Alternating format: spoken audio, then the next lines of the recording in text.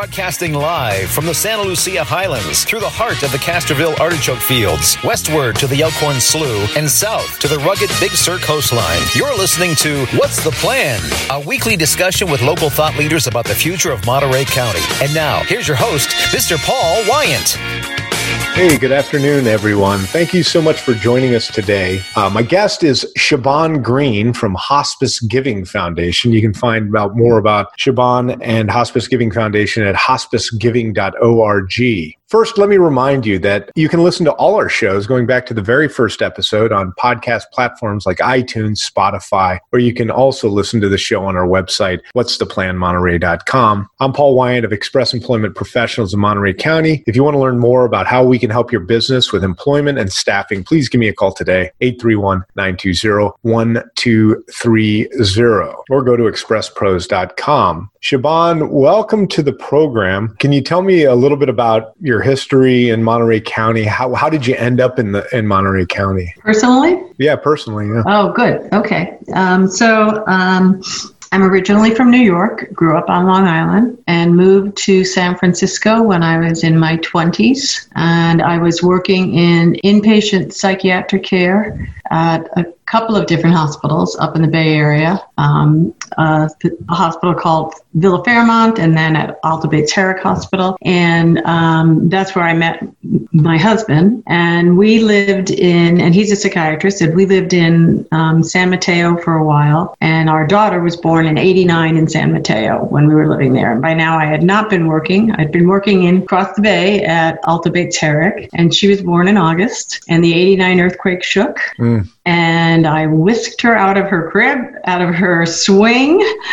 And we had a house that my husband had down in Carmel Valley that was sort of our weekend place. Mm-hmm. And when I realized it was 5 o'clock in the afternoon, and I would have normally been on the Bay Bridge if I hadn't had a 6-week-old at home. And the first calls we had were from family, and the next ones were from all of our neighbors down in Carmel Valley. I think we realized that we had family of a sort in Carmel Valley. All of our family was out of state, but we had people in Carmel Valley who were truly our extended family. And so we started coming back down again and came more frequently and made a decision pretty much right after the '89 earthquake in October to move down permanently in December. So we came down to Carmel Valley where our friends and neighbors were, and it was a wonderful, wonderful move. We're still very close friends with most of the people that were in that neighborhood, and just started to develop our roots and develop our relationship to this community. My husband worked briefly with CHOM, but has been in private practice most of the time he's been down here. I started working in development work, fundraising and development work, and spent 11 years at CASA of Monterey County. I was their development director and their executive director. And then I got a call from a friend who said it was time to look at a different job. And I said, what do you mean? I have a job. I don't need to go anywhere else. I have a job. And she said, I think this would be great for you. And she introduced me to Hospice Giving Foundation. And there I am. So our 2 children grew up here. Our daughter has been with us for a few months during COVID, but she and her boyfriend live in New York, in Brooklyn, and our son lives up in Mendocino. And we're back out in Carmel Valley. We lived in Carmel for a little time, but went back to Carmel Valley, and we love it out here. That's fantastic. I always wondered what it would be like being married to a psychiatrist, because whenever there was a disagreement, you'd have to really watch yourself. It would be a touchy thing. It's got to be fun, I bet. So learn a few things, right? So you could be so you can level up the playing field some. But he's a wonderful psychiatrist. He's been in private practice, mostly with children and adolescents, for his whole career. He sees adults as well, but really has devoted himself to developing a wonderful practice here. That is fantastic. Can you talk a little bit about the mission of Voices for Children and of CASA? Yeah. So CASA's mission is to serve the children in the foster care system with advocacy and to ensure that the best interest of the child really remains at the center of at the center of whatever is done for that child. So a lot of things happen when you're a kid in the foster care system, when you've gone into the dependency system and you've been separated from your parents. There's just a whole lot of activity and some of it's legal, some of it's social services, and sometimes the kids can get a little lost. But when there's a CASA involved, they make sure that that child is front and center and that all the decisions that are made are really made with the best interest of that child at heart. So that's really what CASA is. And I've been gone from there since 2013. When I came over to Hospice Giving Foundation, but I actually serve on their board of directors now as well. Yeah, when I was younger, I worked for a state park in Colorado, and we would have foster kids, and we would build trails and stuff with them. I was 18 at the time, and they were maybe 17 or 16, so they were virtually the same age. It was it was kind of a rewarding experience. It's kind of interesting. It is a rewarding experience. Yeah. And I'll tell you, I thought that was where I was going to finish out my career. And when this opportunity came along, I was talking to my sister, and she's in New York, and she said, you've devoted a lot of years to that, but if you could do something to improve what happens for people when they're dying and at end of life. She said, if you remember how our parents' experiences were, and they were very difficult. She said, if you can do anything for them, this is why you're being asked to look at that job and do something different and important for another group of people that sometimes need that kind of help and support. Absolutely. So as executive director and president of organizations like this, I imagine that some of your work is technical in nature, but probably a lot of it is sales and outreach. And can you describe like the skill set of someone who is a CEO or executive director of these kind of nonprofits? What kind of skill set because it seems like it would be a really diverse skill set that you'd need. I would say you're right, that it is a pretty diverse skill set. And some of it is, as you say, it's technical. You have to have administrative skills. You have to have financial acumen. You have to know how to run a business because a nonprofit is a business. And you need to be able to approach it from a strategic approach and have a longer vision than this month or this week and figure out how you're going to actualize the mission of the organization and bring the organization forward. So the skills to do that really, I think the skills are just having the capacity to be able to be analytical, be evaluative, be a builder of coalitions and teams, and bridge the relationship between boards and staff and understand those relationships because those are quite nuanced and unique as well.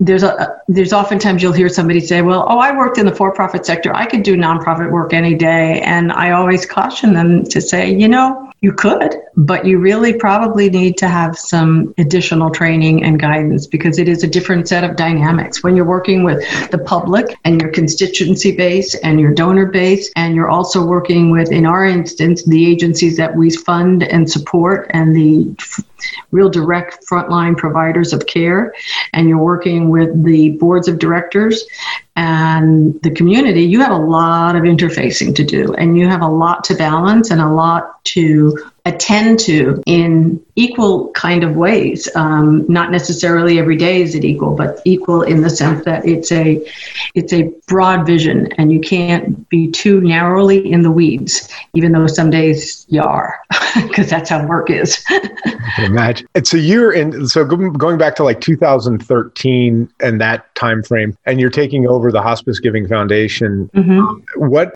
was the state of the nonprofit then, of the Hospice Giving Foundation then, and like what was kind of like the goals of the organization, and how did maybe you have to redirect it, or how did things, how did you have to paint the vision then, and how have you realized that now, and can describe the intermediate 7 years? Well, one of the things I will say is it was in wonderful condition when I got here. It was a really, really well-run organization with a really fine board of directors.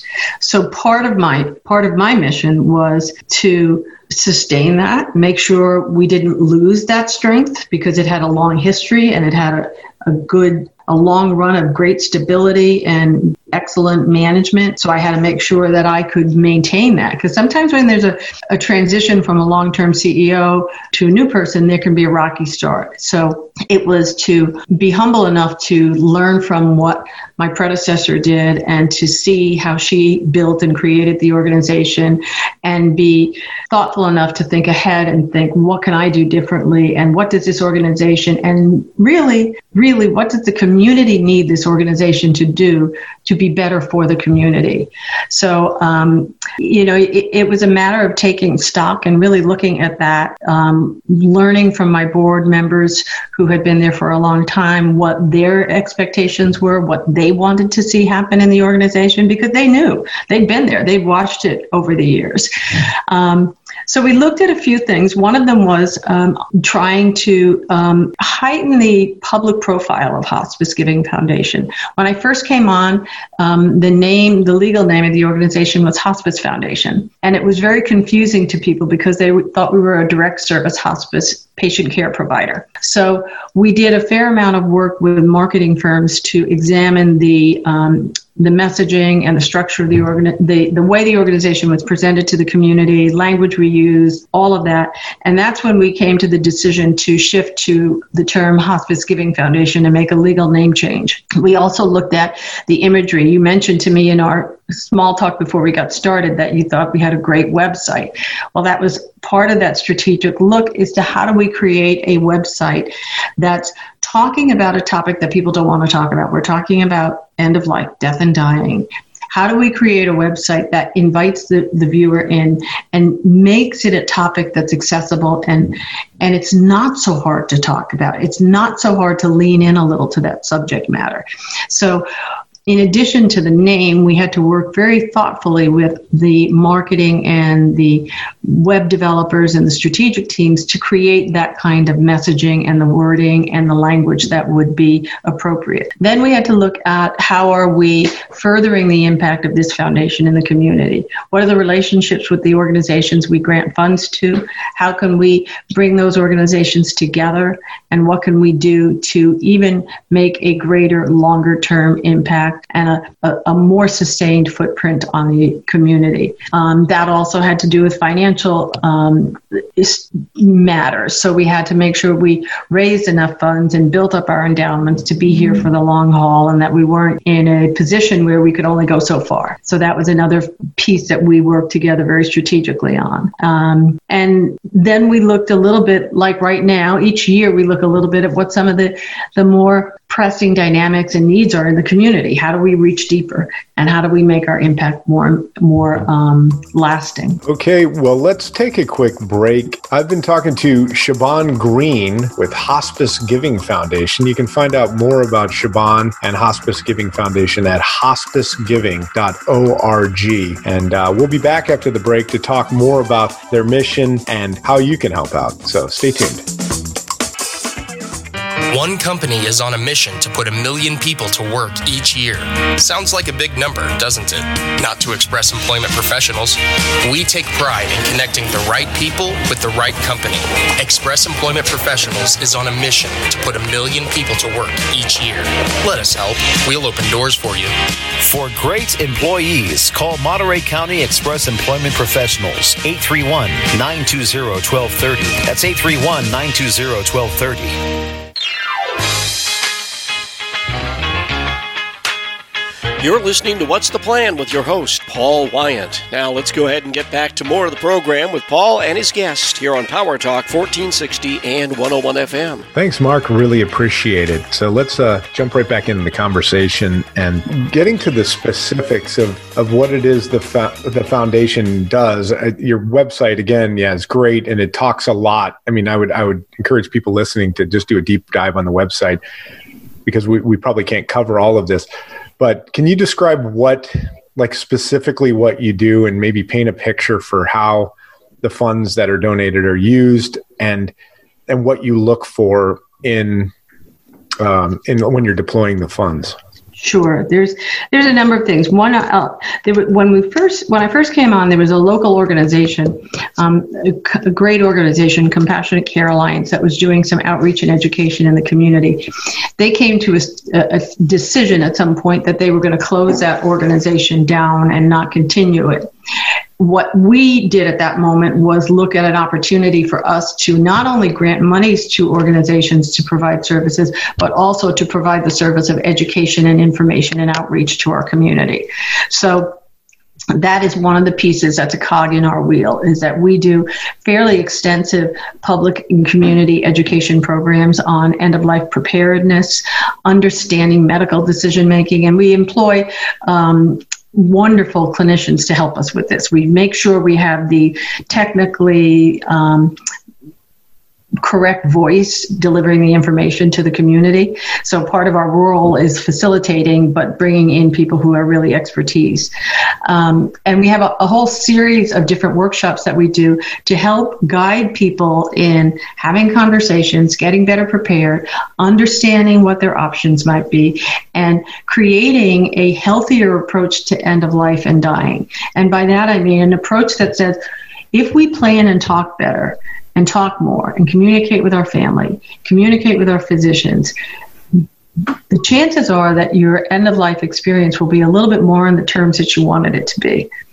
No one is ever saying that dying is not a sad and painful time. It will always be. None of us will not mourn the people we love. We always will feel that. But if we know that we honored the people we love by making sure their final wishes were the way we help them through that process, it's a huge difference. It's a huge sense of peace of mind and a sense of confidence that you know that others will take care of you. So that's one cog in our wheel, is the education and the outreach. The other, and the main sustaining piece that we have done since our inception, is grant making.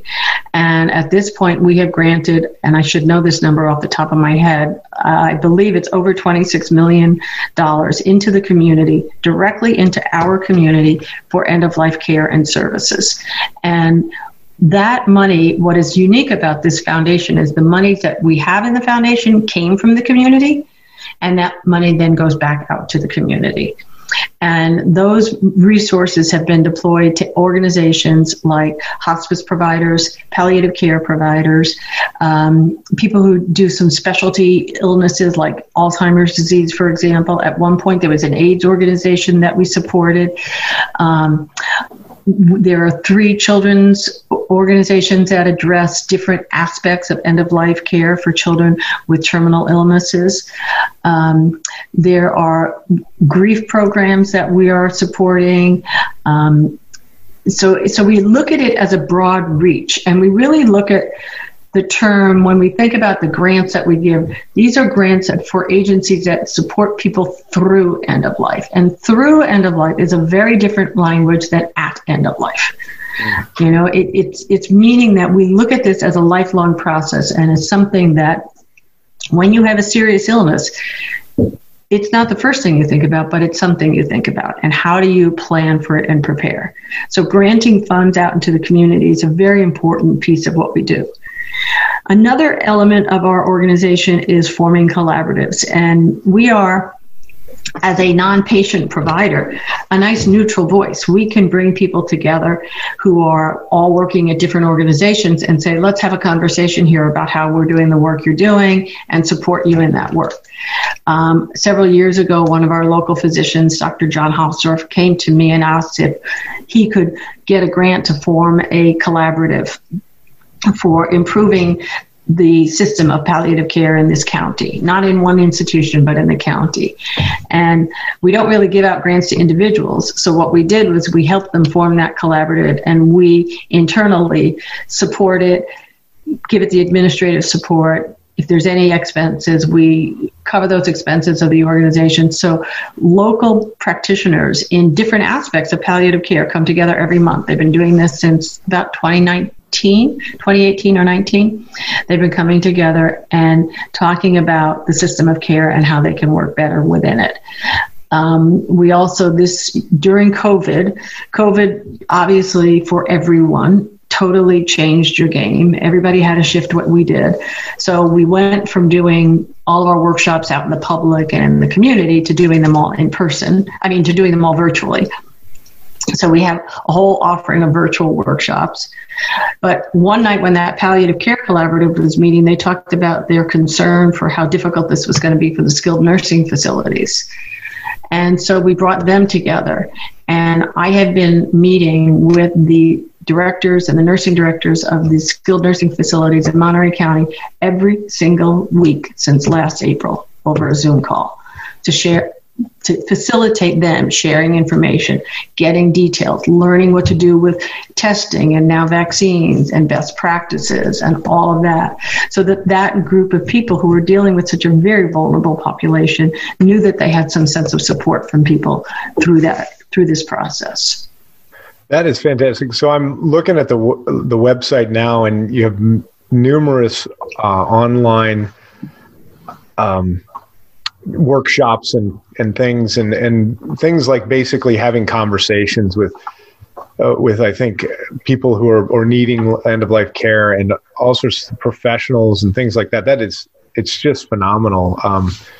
What, like, looking at all these and all the different events that you have, virtual events, what would be like some of the more common things that families don't consider? I mean, I've talked to people a lot about the financial planning, that aspect of end-of-life care. But from your end, what do you see as the thing that families are least prepared for, even the individual that's experiencing it? What's kind of like some of the common themes you see? Well, I think we're all pretty good at planning for our things, but I don't think we're as good at planning for the emotional process. So if you don't have a conversation with your family and you are diagnosed with a really, really serious illness, there may come a time when you decide you don't want to have more interventions and curative treatment. You want to forego the curative treatment, go to comfort care, and die more peacefully on your own terms. If that conversation didn't happen ahead of time, that would be really, really hard for a family to suddenly wrap their arms around. And it is. It's really a difficult place when somebody says, this is what I want. I don't want to go for chemo anymore. I've had enough. I'm not going to get cured. It's just going to string along. I don't want that. That's a difficult conversation for a family. But when you're healthy, you have a conversation that says, if I ever get to that point, this is really what I want to do. That allows the family to have some emotional preparedness for these really, really difficult moments. Well, I would have to ask, so with COVID, it disproportionately affects older people. So you might have someone that was seemingly healthy and may have another 5-10 years of life, or they were thinking that, and then COVID comes along and throws, really changes that. And you haven't had this conversation. Can you tell some stories about situations like that? Yeah, there's a lot of stories about that. And it's not just older people, it's people in their 40s and their 50s. COVID has been a brutally, I don't know what the word is I'm looking for. It's picked on anybody. It hasn't exactly been discriminatory. It's really done a terrible thing to so many families. And to be frank, many of those families didn't have time to prepare. They didn't have none of us could see it coming. None of us could be in a right space for something like this. And what COVID has shown us, if anything, is how important it is to have those conversations, because we don't know. We don't know the cards we're going to get dealt. We don't know what's going to happen. I mean, a pandemic. 2 years ago, Paul, would you ever have thought you and I would be having this conversation over Zoom because we couldn't be in the same room together, and we'd be talking about people who died alone and their family members couldn't come in and say goodbye except over an iPad or a cell phone? None of us could have imagined it. So while there's nothing we could have imagined to help us with that moment, we can all learn from that. And we can learn the importance of being able to sit together and have painful discussions that allow us to understand what somebody wants. There were patients that didn't have that, and families wanted everything done for them. And the incredible doctors in the palliative care teams and in the hospitals and the nurses and the social workers had to find the language to talk with those family members to help them understand that the person that they love was not going to survive this. So if COVID taught us anything, it is to be prepared. That's why we offer everything we do free. We offer workshops like crazy so that they're there for people to sit and learn and have those conversations and learn how to prepare and how to plan. But the other thing The other thing that we as a community really, really have to work on and put a lot of effort into is the healing process that's in front of us now. So if our numbers are going down and the vaccinations are rolling out and there are fewer of us who are going to get as seriously ill as before, what we have to turn our attention to is all of the suffering that people have gone through, the amazing amount of losses on every level, starting with normalcy right on up to the people who've lost their loved one to the disease. So we have to look, and our foundation is trying to explore this some to see what the solutions are, because they're not right in front of our faces. We don't know the answers yet, but we do know that we need to come up with some really important solutions to help our community heal from the grief and get support for all of the suffering that has gone on. And that's great. That is great. So those, I know, workshops aren't free. Grant giving isn't free. Your beautiful website is not free. But you do have a donate button on there. So can you talk about different ways people can help out? Thank you for that, because you're right. None of it is free. and we have that donate button pretty pronounced on the website because we rely on the community. This community has been incredibly generous to this foundation. They have helped us get to where we are. They have made us who we are. And we ask that people continue to prioritize us. Sometimes people don't think that they should bother spending a whole lot of their their donation monies on end of life because, people are dying. Well, if this year has taught us anything, it's that we have to do this better. And that is our commitment to the community, is that if you will help us, we will work with all of those wonderful frontline providers to help you have a better end of life experience and a more dignified one.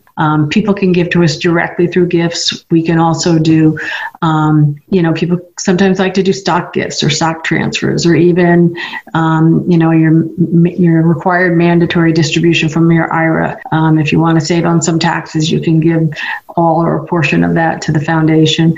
And also, we really ask people to consider their legacies and how they want to leave this community and what kinds of gifts they want to give to this community, so that those who come behind them have the kind of support and services that are so meaningful. So there's a lot of ways to give, and we would be eternally grateful for people to be a part of that process. We also have a monthly giving program, which is sometimes a real easy way. It's $25 a month that you don't really see going out the door. It's like a few less cups of coffee someplace, and it adds up, and it's a wonderful way to support us as well. Outstanding. Well, thank you so much for coming on the program today. And if is there anything else you'd like to add before we say goodbye? I'd like to add a thank you. I'd like to add a thank you to the amazing frontline healthcare workers who took care of some of the most serious and painful and difficult experiences. They were wonderful, and we all owe those wonderful people a debt of gratitude.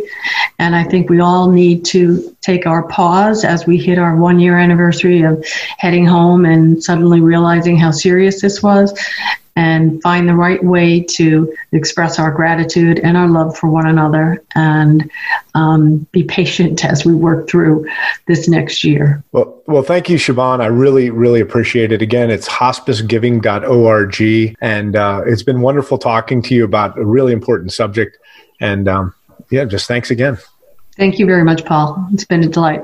Well, you've been listening to What's the Plan on Central Coast Power Talk, 1460 AM and 101.1 FM. I'd like to thank my guest, Siobhan Green, again.